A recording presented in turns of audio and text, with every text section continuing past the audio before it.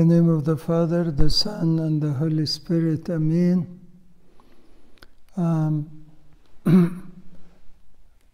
Today is the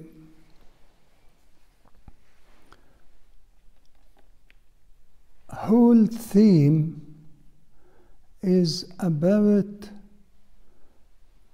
the second coming and how to be ready for it.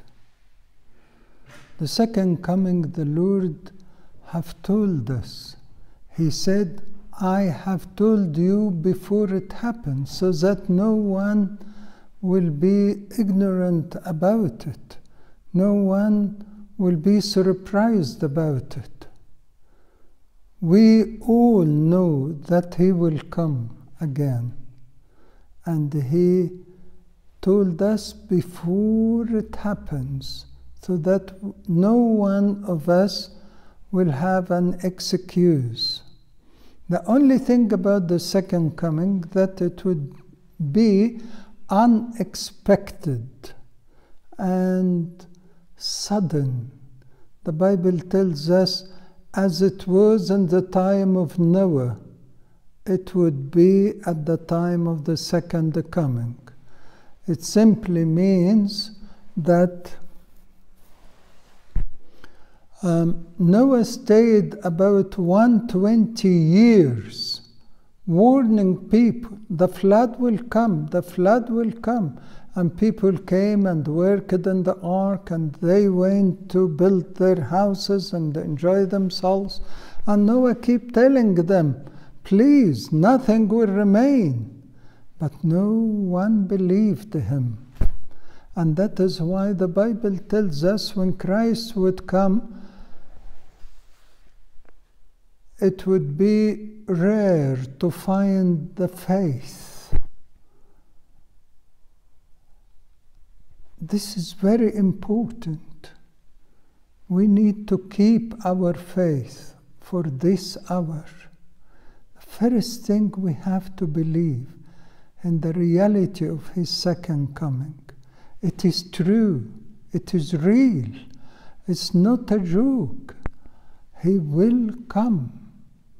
And when He will come, it would be the judgment, the day of judgment to the whole world, where everyone will give an account about everything we have said, everything we have done, everything we have even thought about or had a bad intention.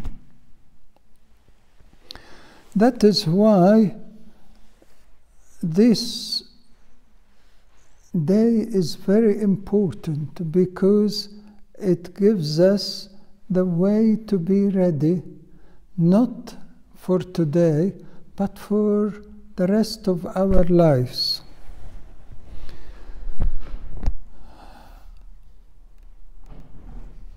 The Lord gave us some signs. We need to learn it together.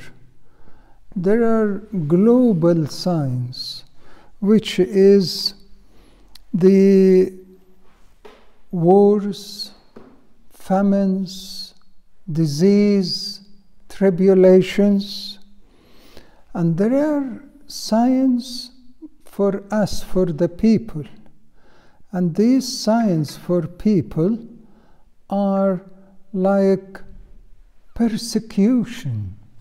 The Lord told us that we will be persecuted, and we'll have tribulations, we'll have doubts, we'll have coldness, and said about even the persecution that it will come even from the nearest one to us, from even our families.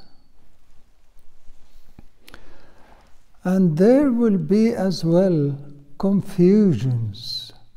There will be so many false prophets, and not only false prophets, false even messiahs. They will proclaim that they are Christ himself. And the end of it is the false Messiah, which is the one who will really do lots of miracles and make big confusions for loads of people. But the Lord was so clear, don't believe them. Don't believe them. If anyone tells you Christ is here or there, don't believe them. Because when Christ comes, every eye will see him. Every eye will see him. There are as well, after that, signs in heaven. The sun will not give its light. It would be dark. It would be so cold. And the stars will fall down. And the powers of heaven will be shaken. I'm sure it is related to the dissolving of the elements, which is like nuclear bombs will happen. Powers of heaven will be shaken. Then the Lord will be coming. The Lord will shine upon the whole world. Every eye will see him. How can they see him when it is dark? Because he is the Son of Righteousness. I am the light of the world. When he comes, he will shine. Everyone will see him. Everyone will able to see by his light.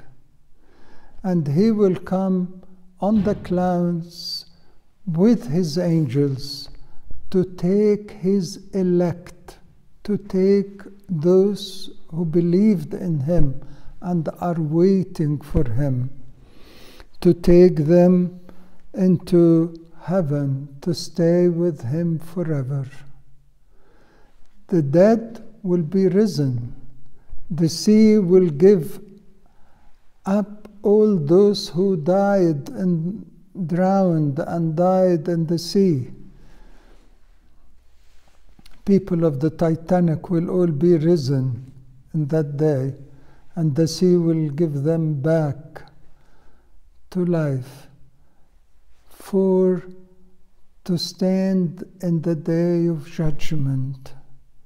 And on the day of judgment, it is a terrifying day, because everyone will see the whole of his life like a videotape. I once was visiting someone who was in coma. I went first day, he was still in coma, diabetic coma. And second day, he was still in the coma. Third day, I went to visit him, and he came around. When he came around, I was worried about him. So I said to him, Mr. So-and-so, would you like to have a confession? Because I didn't know what will happen next minute. So he said, yes, why not? He never confessed. I wanted to confess before. That's why I was worried about him. And when I said that, and he said, why not? I was so happy. So I told his family, please leave us alone. And they were, of course, upset because for 3 days he was in coma. But when he started to confess, he didn't say anything. So I told him, yes, yes. And he said, I have nothing to say. I said it all in the video. So I was shocked about it. He said everything in the video. And I didn't want to waste time. So I said to him, can I ask you? He said, yes, please. So I started to ask him everything. I asked him, have you done this? Have you done that? Have you done this? Have you done that? And he would say, yes, yes, I said it in the video. It is in the video.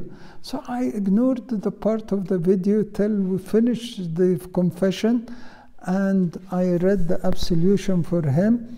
And then I said to him, what about that video? He told me, you know, when I went into this coma, I saw the whole of my life. Since I was in Egypt and I came here, I have seen things I never thought about it. The whole of my life went like a tape. I said it all in the video.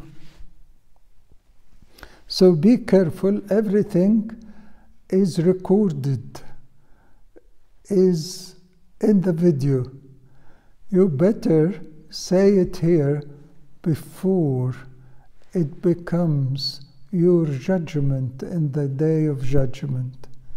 We better get it erased and forgiven and forgotten before it becomes the elements to judge us.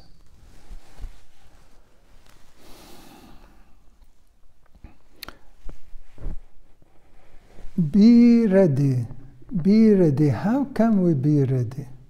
Number one, we said to believe. Number two is to live by the fear of God. The fear of God is the beginning of wisdom. The fear of God is the beginning of wisdom. To be ready, to believe it is true, to believe in His incarnation, His salvation, and to admit that He came out of love to save you, not the others only. And then to have the fear of God inside you. To be ready is to repent every day and never to go to sleep without sorting out what happened during that day. And that is not even enough.